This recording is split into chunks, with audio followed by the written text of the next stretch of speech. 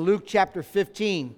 So as the kids leave, open up your Bibles, Bible apps, iPads, whatever you have, to the gospel according to Luke, mission to the world. Mission to the world. We've read already from the ESV. I'll be reading from the ESV as well. Over the next 2 weeks, we're going to be looking at this parable, what has been known as the parable of the prodigal son. As I mentioned last week, if you look at verse 11 of chapter 15, Jesus says there was a man who had 2 sons. Okay? So although, we're going to look at this parable of the prodigal son. By the way, the word prodigal is an Old English word, comes from the Latin prodigalus, senselessly extravagant. We find that in verse 13, the Greek equivalent, reckless living. We're going to be looking at the prodigal son, but it doesn't stop there. This is about 2 sons. So there's a lot to learn today about the prodigal son, even more so about the father, really, the father's response to his return home. We don't want to lose sight that Jesus is talking to 2 groups of people, and he's talking about 2 sons. And the eldest son we'll look at next week, verses 25 through 32. Last week, we looked at the sheep and the lost coin in chapter 15, verses 4 through 10. And we said that what's very important to understand is the context of these parables. Jesus opens up in chapter 15, verse 1. Luke tells us he opens up with these words. Now the tax collectors and sinners were drawing near to hear Jesus. They were drawing near to hear Christ. And the Pharisees and the scribes were grumbling. They were saying, this man Jesus receives sinners and eats with them, and fellowships with them, a table fellowship with them, especially in the Near East. That's a very intimate time. They're eating with sinners. So Jesus tells them, who's them? The Pharisees and the scribes, this parable. So it's important to know as we jump into these parables to know what he was saying, that they were coming to hear him, and who was drawing near to him. It tells us a lot about this parable. Now, as we've been studying the gospel according to Luke, we've been traveling with Jesus through Galilee. He's on his way now to Jerusalem, and he's been declaring that he's the King of Kings, Lord of Lords, the Messiah, the ultimate anointed one, the one who has come to proclaim good news to the poor. We saw that in Luke 4. Good news to the poor, liberty to the captive, recovery of sight to the blind, to set at liberty those who are oppressed. He's been demonstrating his authority, his power, through his teaching and his healing, and all of that was was authenticating his kingship, his deity, his lordship. He even announced that his authority to forgive sins, that which only God can do. He's been calling people to repent, to turn, and to follow him, teaching them that following him means to be what it means to be his disciple. If you remember, it was very clear, and some very hard expectations, obligations that he says to his followers. If you want to come and follow me, he says, deny yourself, pick up your cross, follow me. Whoever save his life will lose it. Whoever loses his life for me in the gospel will save it. Then we look at Luke 14:26. He says, if anyone wants to come to me, that's Jesus, and does not hate his own father and mother and wife, children, brothers and sisters, yes, even his own life, he cannot be my disciple. When we looked at that, we said that was a Hebrew idiom that expressed not hate actively, but hate comparatively. There's to be this large gap between the love that we have for others and the love of Jesus. I saw Tim Keller, not Tim Keller himself. He's with Jesus, but there was a post that said the only way to love others well is to love Jesus first. And I thought that was great. That's so true. And he got that from this text. And Luke also has been telling us not only what it means to be a disciple, but that there are some religious leaders that have been hostile toward Jesus, his ministry, and his message. And Jesus has probably the most harshest words toward these religious leaders, known as the Pharisees and the scribes. The Pharisees, we see them in the text this morning. They come from a group, actually the Aramaic term means separate ones, the separatists. They felt it was their work to keep the nation faithful to God. They came up with all kinds of different elaborate systems, traditions to prevent the violation of the Mosaic law. But with their, mistaken zeal and pride, they were strangling people with their rules and man-made regulations. The scribes were also known as teachers of the law. They studied, interpreted, and transmitted the law, and they worked together. We see that here. They're working together against Jesus, the Pharisees and the scribes. And the text tells us that sinners and tax collectors, remember we saw that last week, they were hated. They were considered traitors. They were drawing near to Jesus as Jesus was teaching and proclaiming all that we just said. The religious leaders, though, on the other hand, were grumbling toward him. That's the context. We saw last week, Jesus told these grumbling religious separatist, Bible-thumping leaders that were supposed to be spiritual shepherds of Israel, that they're not good shepherds. They're not good shepherds because they don't seek the one lost sheep that has wandered away until they find it. They don't value people, lost people, like the woman who lost one of her 10 valuable silver coins and lights a lamp, sweeps the house, right, and seeks it diligently until she finds it. Jesus was making it clear, we saw last week, that God seeks and pursues sinners. Aren't you glad? We're like sheep that can't find their way back on their own, and God seeks after them, or a valuable coin that cannot be found by itself. Both are rescued and found by God. And ultimately, Jesus was telling these Pharisees that he's sharing this parable with, teaching this parable to, the Pharisees and the scribes, that they don't understand what makes God have joy. It's the recovery of sinners, repentant sinners. And last week, these two parables, it was such a wonderful picture of the missionary heart of God. A God who seeks and finds great joy. A God who rejoices and shouts in gladness when he finds and recovers his lost children through the gift of repentance and faith. That's the context. And Jesus now will continue on the next parable. And we'll see it in three headings: the son's rebellion, the son's return, and the son's reunion. The rebellion, the return, and the reunion. Look with me again. Verse 11. He's telling a parable with two sons, verse 12. And the younger of them, of the two, probably in his teens, late teens, maybe he's not married. The younger of them said to the father, "Father, give me the share of property that is coming to me."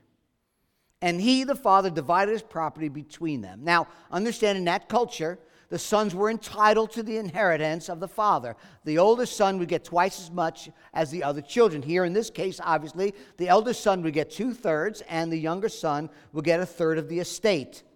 But when do you usually receive an inheritance? When the one who left it behind for you passes away and dies. So for this younger son, Jesus wants to make it clear, to come to his dad and request my inheritance now while the father is still alive is very disrespectful. What the son was telling his dad was, I want my stuff now. I don't care about you. I'm not interested in my relationship with you. My relationship with you really is my means to my own ends. What is very interesting here is the word property in verse 12 is the Greek word bion, which we get our word biology. The life of the father is what he was after. In that culture, everything was tied to your inheritance, or your land, right? The land was given by God. It was God's land. It was given to you. You belong to God, and the land belonged to God. And he just regarded his father with complete contempt by asking for his property. And in that culture where it was a shame and honor culture, predominantly led by the 10 Commandments, honor your mother and your father, any son who would disrespect his father that way, from a healthy dad, is really just saying, listen, I wish you were already dead. I want my stuff, right? I can't wait any longer. Just give me what's mine, and I'm not interested in a relationship with you. Now, a typical response would have been a crack across the mouth. Maybe even a public declaration. My son is dead. In that culture, it might have been even a funeral. That's how serious this disrespectful act was. In fact, look at verse 24. My son was dead. Verse 32, your brother was dead, right? He is completely out of the family as if he was dead. And the only way back that the son could possibly come home would be to earn his way back into the graces because of the family dishonor that he brought upon them. Jesus is teaching us in this parable, them and us in this parable, of this great shame that came upon the family, the father.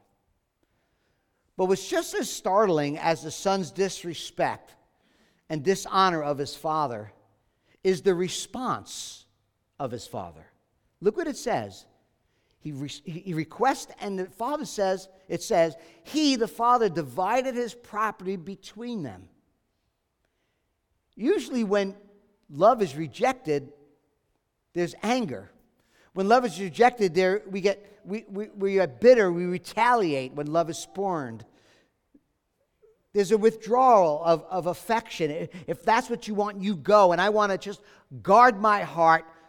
I don't want nothing to do with you, and I want to protect myself from more pain. The greater the love, the greater the pain. We know that. But not with the father. Here he bears the burden and maintains, as we see, his affection for his son. That's our God. This is God saying to the sinner, you want to go your own way, you go. He gives this freedom to the son to go and sin. And as this young boy's greed began to grow and grow, maybe Jesus wants him to identify with the tax collectors. We talked about how they could be greedy collecting taxes. It says in verse 13, not many days later, the youngest son gathered all he had and took a journey into a far country, and there he squandered his property in reckless living. So we see, not many days. He wanted to make a quick sale and get out of town. The Greek expression, gathered all he had, comes from the world of finance. In other words, he took the property that was given to him, turned it around quickly in cash, and jetted. He wanted his gifts. He wanted his stuff without loving the one who gave him the stuff. Who knows, maybe he was working this deal out for quite some time. We don't know. But notice he converts the land to money, and where does he go? Far, far away into a far country. Left the promised land, living in a pagan land. The son wants freedom. The son wants independence. The son wants distance. He wants nothing to do with anyone who knows him. He wants nothing to do with anyone having any authority over him, telling him what to do. He wants no accountability, and he goes far, far away. Family, that's what sin does. Sin isolates you. Sin isolates me. It takes you away from the family of God. It takes you away from the Word of God. It takes you away from the community of God. And let's be honest, before we judge, let's relate a little bit here. Are you here this morning maybe and not getting involved in community?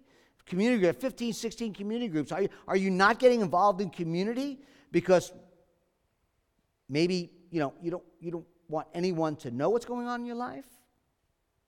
You isolate yourself.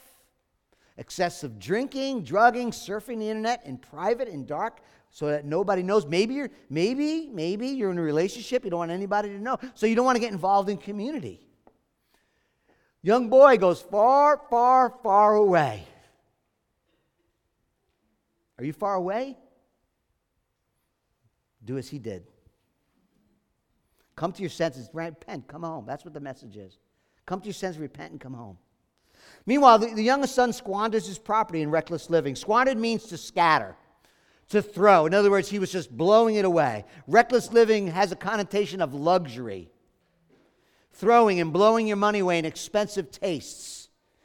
In verse 30, if you look down in verse 30, his brother says that he spent his money on prostitutes.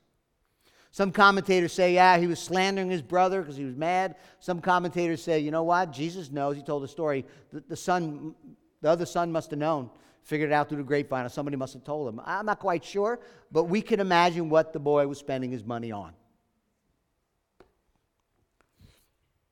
What are we doing with our time? What do we do with our money? What do we do with our talents, with our gifts? Are we squandering them? Or considering? Are we serving? Are we living on mission? Are we advancing the kingdom? Are we using that which God has given us? Time, treasures, talents, gifts to further his kingdom? Or are we squandering it? It's a good question. Verse 14, he spent everything. And then a severe famine arose in that country, and he began to be in need. Interesting. Verse 16, no one gave him anything. Finds himself in need. No one has given him anything. Been there, right? I've been there. I've done that. Unfortunately, I came down that road. Living a party life. All is good.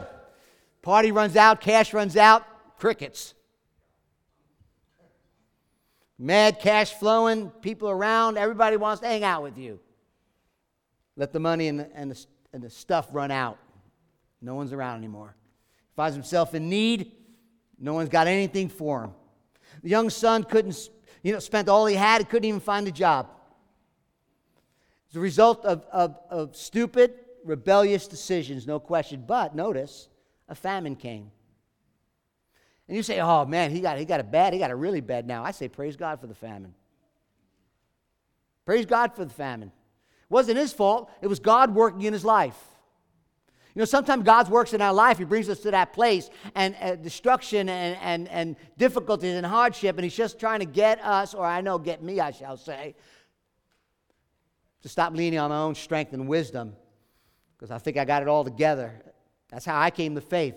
God broke me down.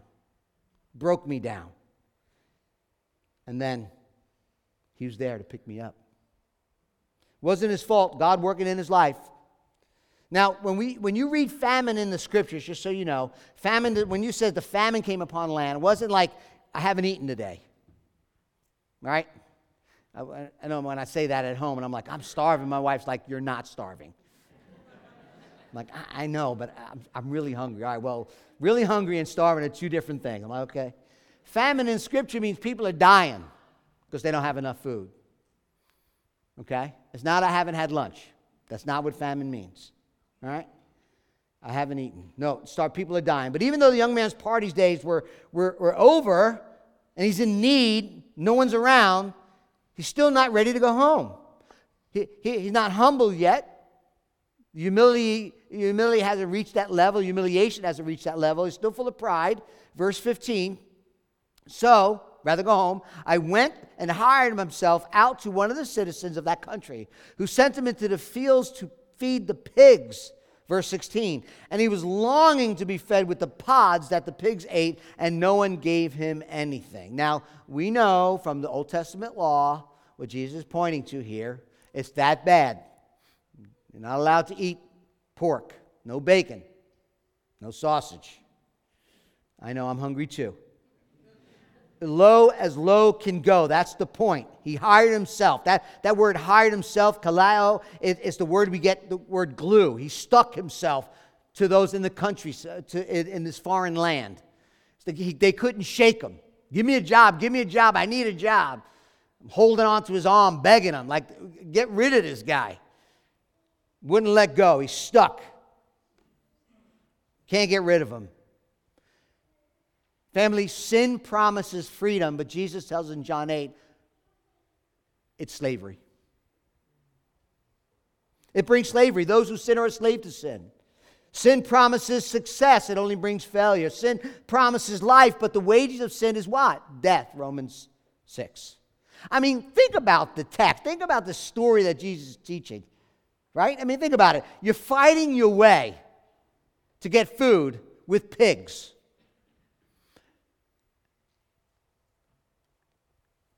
Pushing, grabbing, trying to eat what they're eating. That's pretty bad. It's a picture, isn't it, of life without Christ. Sin is rebellion. Sin is treason against our God. Sin is running from God who loves you, waiting for you to return, to allow, instead of wallowing in your sin, but coming home to Him. It's not simply violating the law of God, although it is a lack of love and honor and relationship of the one who created you. It's rebellion against relationship. Sin is rebellion against relationship.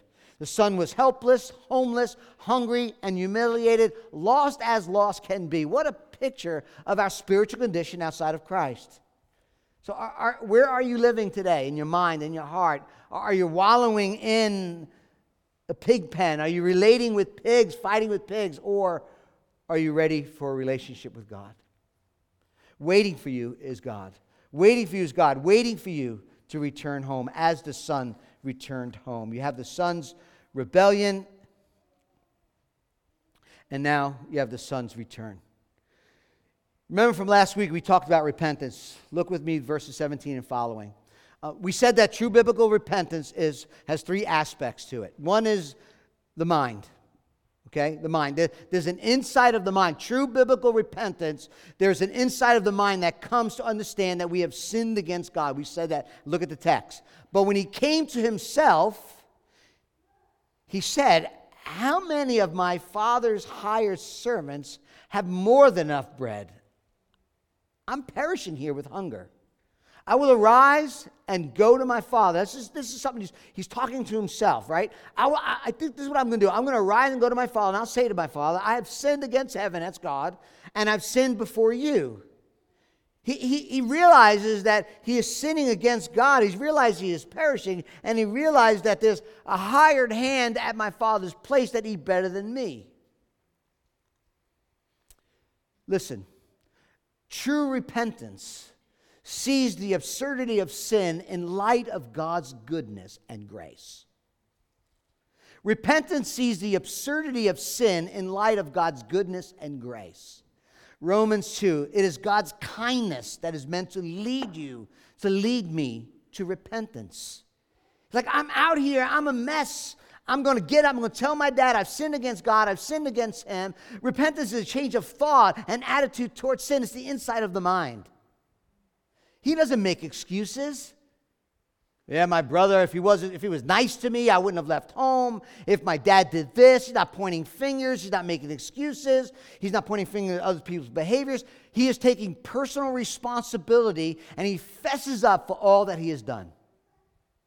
That's where repentance begins. It begins with an acute and accurate evaluation of our condition, taking personal responsibility for our actions. Without that, you're never going to move on. I'm never going to move on. He accepts full responsibility for the predicament he found himself in, and he admits that he has destroyed his relationship with his father. And notice that the son remembers, as I mentioned, that his father paid the hired hand more than enough food to survive. Now, understand, in those days there was children, there were slaves, and then there were hired hands. Now, when you think of slavery, don't think of modern slavery, but in those days, the slave was almost treated like the family. They were taken care of, but the hired hands were even lower. They were the people that were hired. They were unskilled workers, willing to do whatever it took for the day, just for the day. Just give me a job for the day, a little bit of money so that I could survive. And what the son is saying, think about it, he's saying, look, my dad is a generous dad.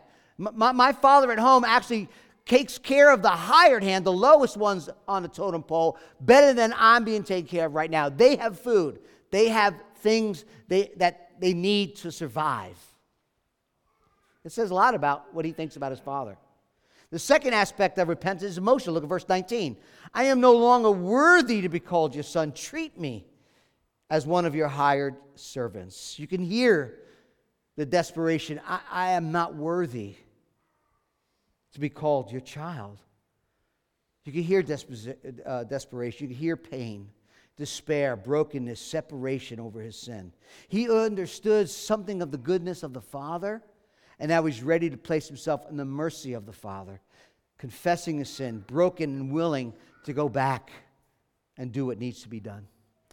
In that day, the rabbis would teach that an apology and a confession of sin is not enough. You have violated the community standards. You have to pay and make restitution. Make me a hired hand is what he's saying. I'll begin to make restitution. I'll begin to repay back all that I squandered. That's the plan when I come home. That's the aspect of repentance. It's an emotional. You know, you've recognized that you have broken the heart of God, that your heart is broken. Your mind is caught up in what the holiness of God, the sin against God, and your heart is broken because God's heart is broken. You move from the head to the heart, but there's that third piece of true repentance. It's the volitional aspect of repentance, the choices we make. There's confession with the mouth, there's contrition with the heart, and then there's change of the will, determination to turn. Look at verse 20a, the first part of 20. And he arose and came to his father. You see, there's that whole turning of the person toward Christ. It's not just saying it, it's not just feeling it, it is getting up and going. And he goes, in verse 20, and came to his father. You know, the Bible says in 2 Corinthians chapter 7, verse 10, for the sorrow that is according to the will of God, the sorrow according to the will of God produces a repentance without regret, leading to salvation.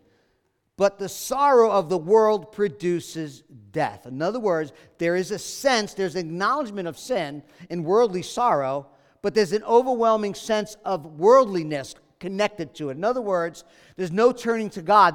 There's concern about the shame it brought upon you. It is a concern about the sorrow that brought upon you. It's concerned about getting caught, what it does to you. That's worldly sorrow.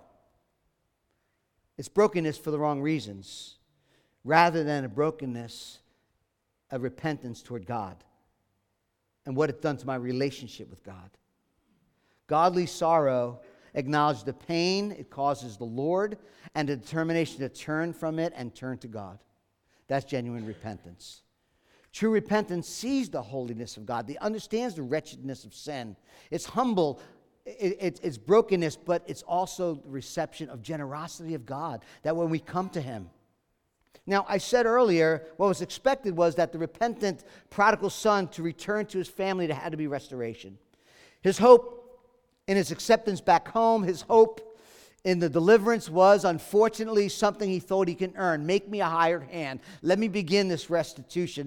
That's the only flaw, we could say flaw, in this return of the son. New Testament scholar Kenneth Bailey said this. I thought this was really good. He said this: the prodigal son plans to offer his solution to the problem of their estrangement. He will acquire a skill, work as a paid craftsman, and be able to save money. For the present, the prodigal will not live at home. Only after the lost money is recovered will he presume to suggest reconciliation. Having failed to find a paying job in the far country, he will try to obtain his father's backing to become gainfully employed in his home and community. He will yet save himself, listen, he will yet save himself by keeping the law. I thought that was good. And then he goes on and says this: the prodigal thinks the problem is lost money.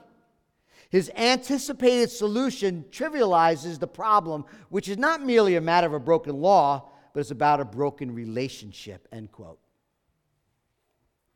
True repentance, the thinking, the emotion, change of direction. But the question now, though, is what is God's response to a repentant person?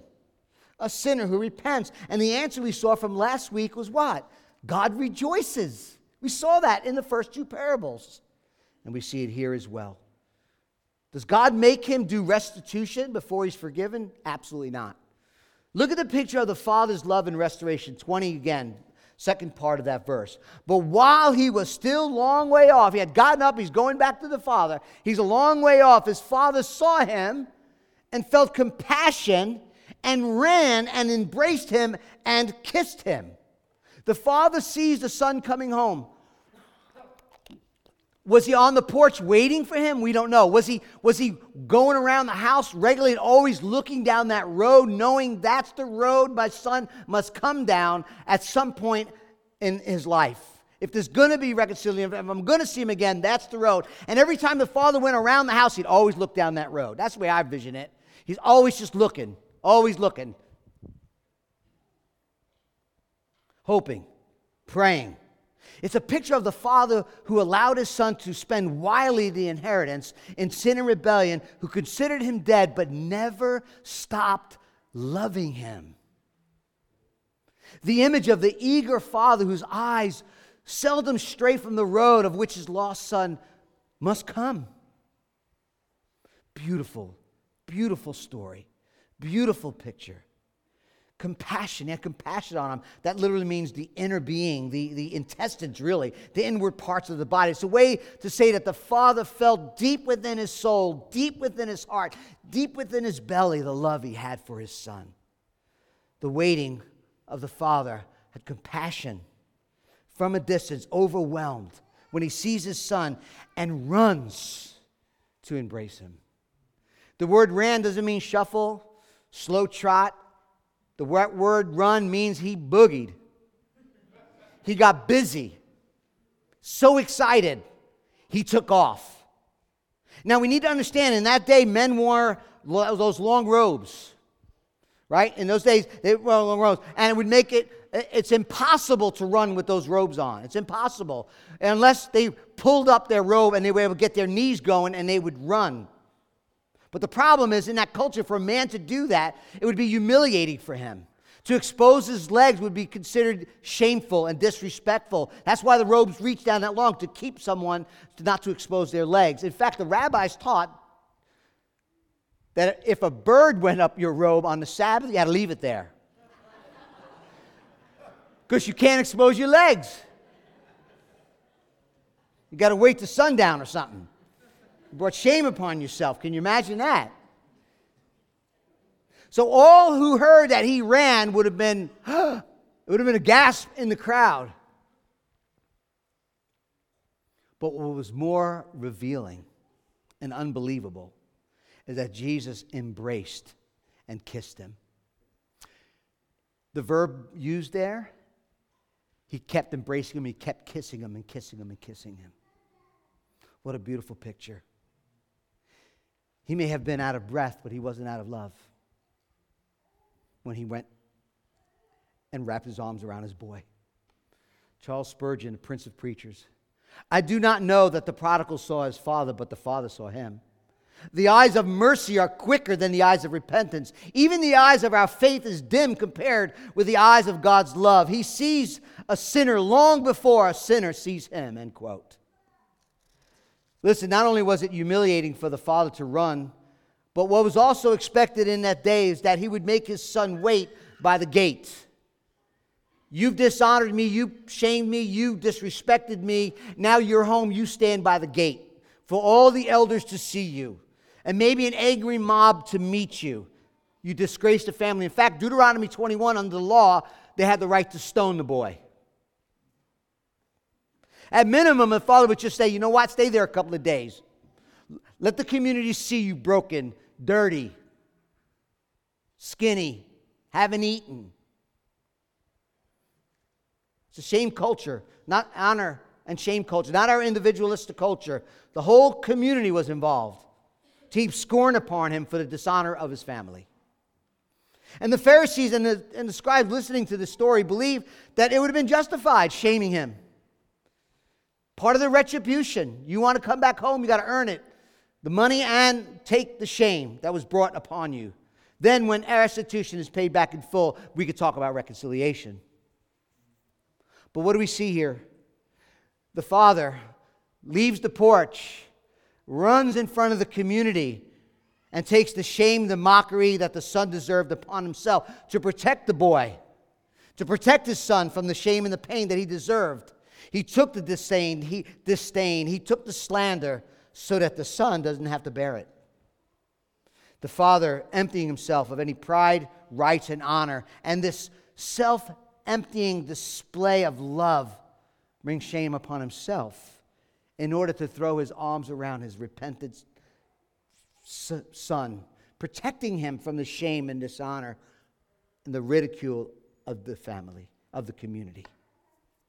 I know we look at this verse, and I have as well, and I think there's something to be said, that this verse kind of prepares us for that wayward child that would come home. And that's true. But that's not really what this is all about.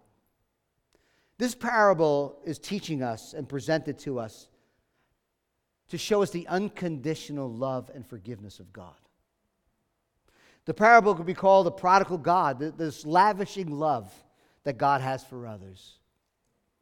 He ran to embrace him and kiss him. God's forgiveness is unconditional. Paul said, while we were still weak, At the right time, Christ died for the ungodly. But God shows his love for us in that while we were still sinners, Christ died for us. That's the way we are to forgive, aren't we? No conditions. We don't sit on the porch and say, grovel in what you did to me, feel the pain for a long period of time, earn your way back, restore to me. Just watching you grovel will gain some debt back to me that you owe. No, that's not the way it works. Jesus said, forgive us our debts as we, in the same way, forgive others, or forgive those who have debts against us. Forgiveness is not optional, family. We're commanded to forgive. Reconciliation, though, let me say, on the other hand, is different than forgiveness. Reconciliation will take place when there's genuine, true repentance. There is a difference. We have a sermon online. If you're not sure what that looks like, email one of the pastors. We'll send it to you. Forgiveness is not optional. Reconciliation can only happen when there's genuine repentance. And sometimes there needs to be boundaries and things of that nature. But the picture we see here and what God is teaching us and showing us, and a beautiful picture is this smelly, wretched son coming home. He's a mess. The father's filled with compassion, runs, pulls up his robes, takes humiliation upon himself, protecting the son from this onslaught of ridicule, mockery, and shame without even knowing what's going to happen when the son gets there. Filled with compassion, filled with love, filled with the willingness to forgive. And the son tells the father that he's repented. And he's willing to work for the restoration. But verse 21 only gets half of the message out. And the son said to the father just what he said he was going to say. I've sinned against heaven. I've sinned against God. And I've sinned against you. I'm no longer worthy to be called your son. In other words, I've disgraced you. I brought shame upon you. And then the story says the father really just stopped him in his tracks. He didn't get to finish. Let me be one of your hired hand. He was ready to say it, but the father stops him. But the father rejoices and does what no one expected him to do. Verse 22. The father just said, you know what? Get the servants. Bring quickly, takis in the Greek, immediately, the best robe. Put it on him. Put a ring in his hand, shoes on his feet. The robe belonged to the father, unmistakably accepts him back into the family, saying, everything I have is still yours. The ring, a signet ring that they would use as a stamp to press into like a melted wax or a document for authority, the familial authority, a way to confirm transaction. The son now has the family signet ring. Even the shoes, important. The slaves and the other servants wore bare feet, yet the son wore shoes. They understood what Jesus was saying. The son now is back into the fullness of his sonship. The father doesn't say, listen, I'll forgive you. Let's see how things work out for a couple of months. Let's wait and see whether you truly mean it or not. Family, that's not the way salvation works. It's a gift given to us by God, by faith in Christ. Verse 23, bring the fattened calf. Let's kill it. Let's eat. Let's celebrate. The son was dead. He's alive. Lost. He's found. And they began to celebrate. What a joy. Like the lost sheep, like the lost coin, there's rejoicing.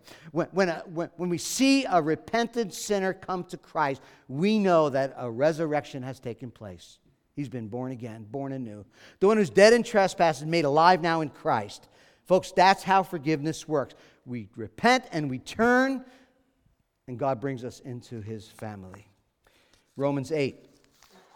For you did not receive the spirit of slavery to fall back into fear. You've received the spirit of adoption as sons, by whom we cry, Abba, Pop, Daddy, Father. The Spirit himself bears witness with our spirit that we are children of God. The Father tells the servant, listen, prepare a banquet. Celebrate the return of my son. Now, we've been studying the book of Luke. It's not by accident, but very intentional, that Jesus uses this banquet image again. If you remember, we learned from chapter 13 and chapter 14, he has spoken about this image, this banquet, this feast of God. Jesus' hearers would have easily recognized the significance of this feast that Jesus is throwing. Sinners and tax collectors, like the younger son symbolizes here, were entering into the kingdom. They were coming into the banquet of God. But notice also, all three of these parables, there's this communal aspect. We talked about this in our community group. This personal salvation, you need to personally repent and believe on Jesus, yes. But there's a communal aspect. Each one of these parables, there's this common salvation theme. The shepherd finds the lost sheep, verse 6, gathers his friends, gathers his neighbors, rejoice with me, I found the sheep that was lost. Women lost her coin, verse 9. She found it, calls her friends and neighbors saying, rejoice with me, I found that coin. And now the father gets his son back. What does he do? He throws a party. Invites the community to his party. They get a fattened calf, a corn grain fed piece of veal. I like that. Maybe you don't. Rejoicing. His son was dead, he's now alive.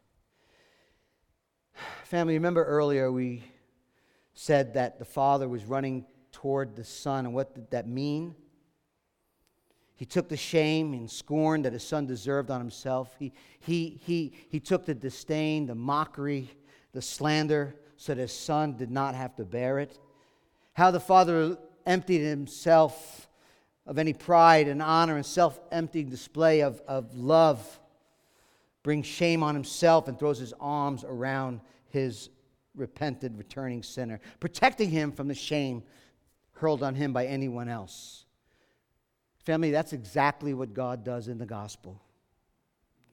In Hebrews chapter 13, it tells us that Jesus was crucified outside Jerusalem, outside the gate of the city, outside the city of David, a sign of exile, disdain, and rejection.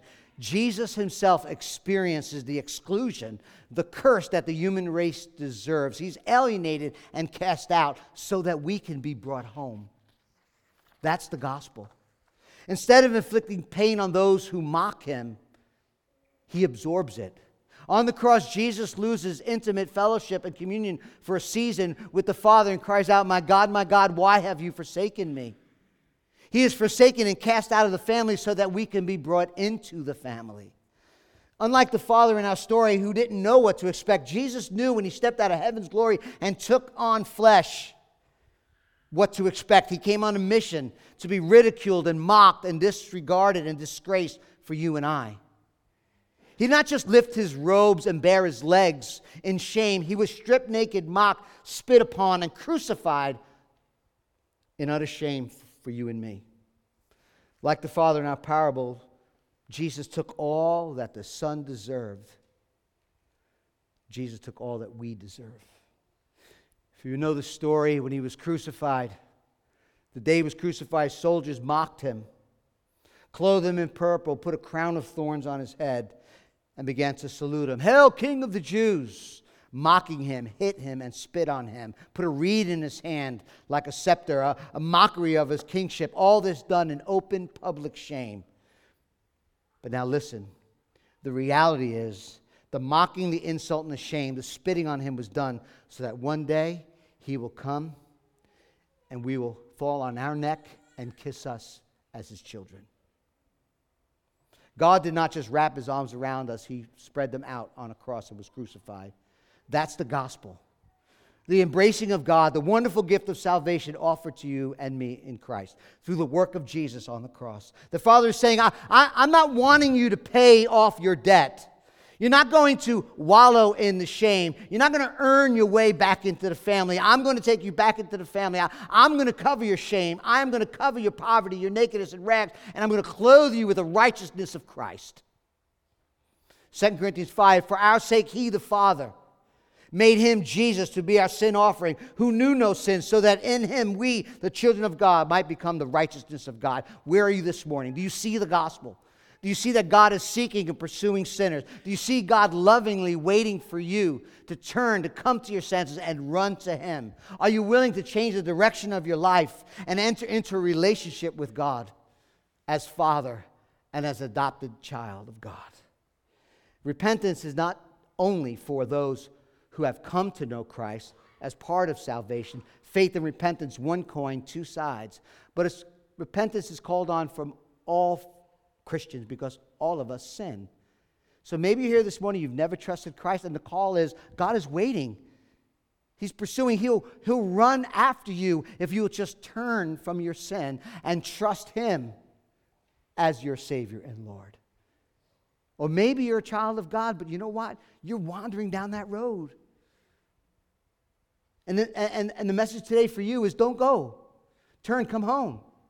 God loves you. God forgives you. He has the robe to place on you, the righteousness of Christ, a ring to put on your finger, shoes on your feet.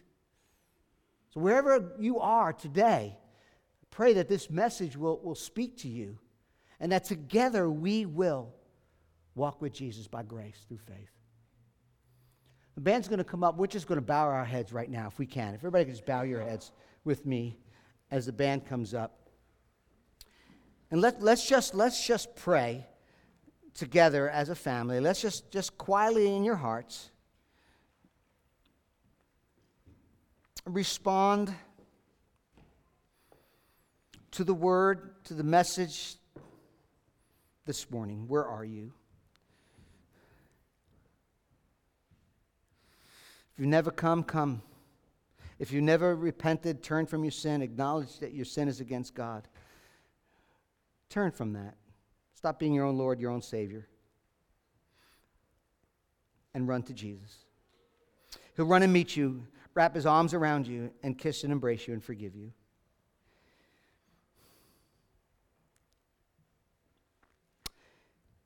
But maybe you're here, you're a follower of Christ, but you're going down that road. You're living in isolation and you're in a bad place. God rejoices over repentant sinners. Come to God. Rejoice.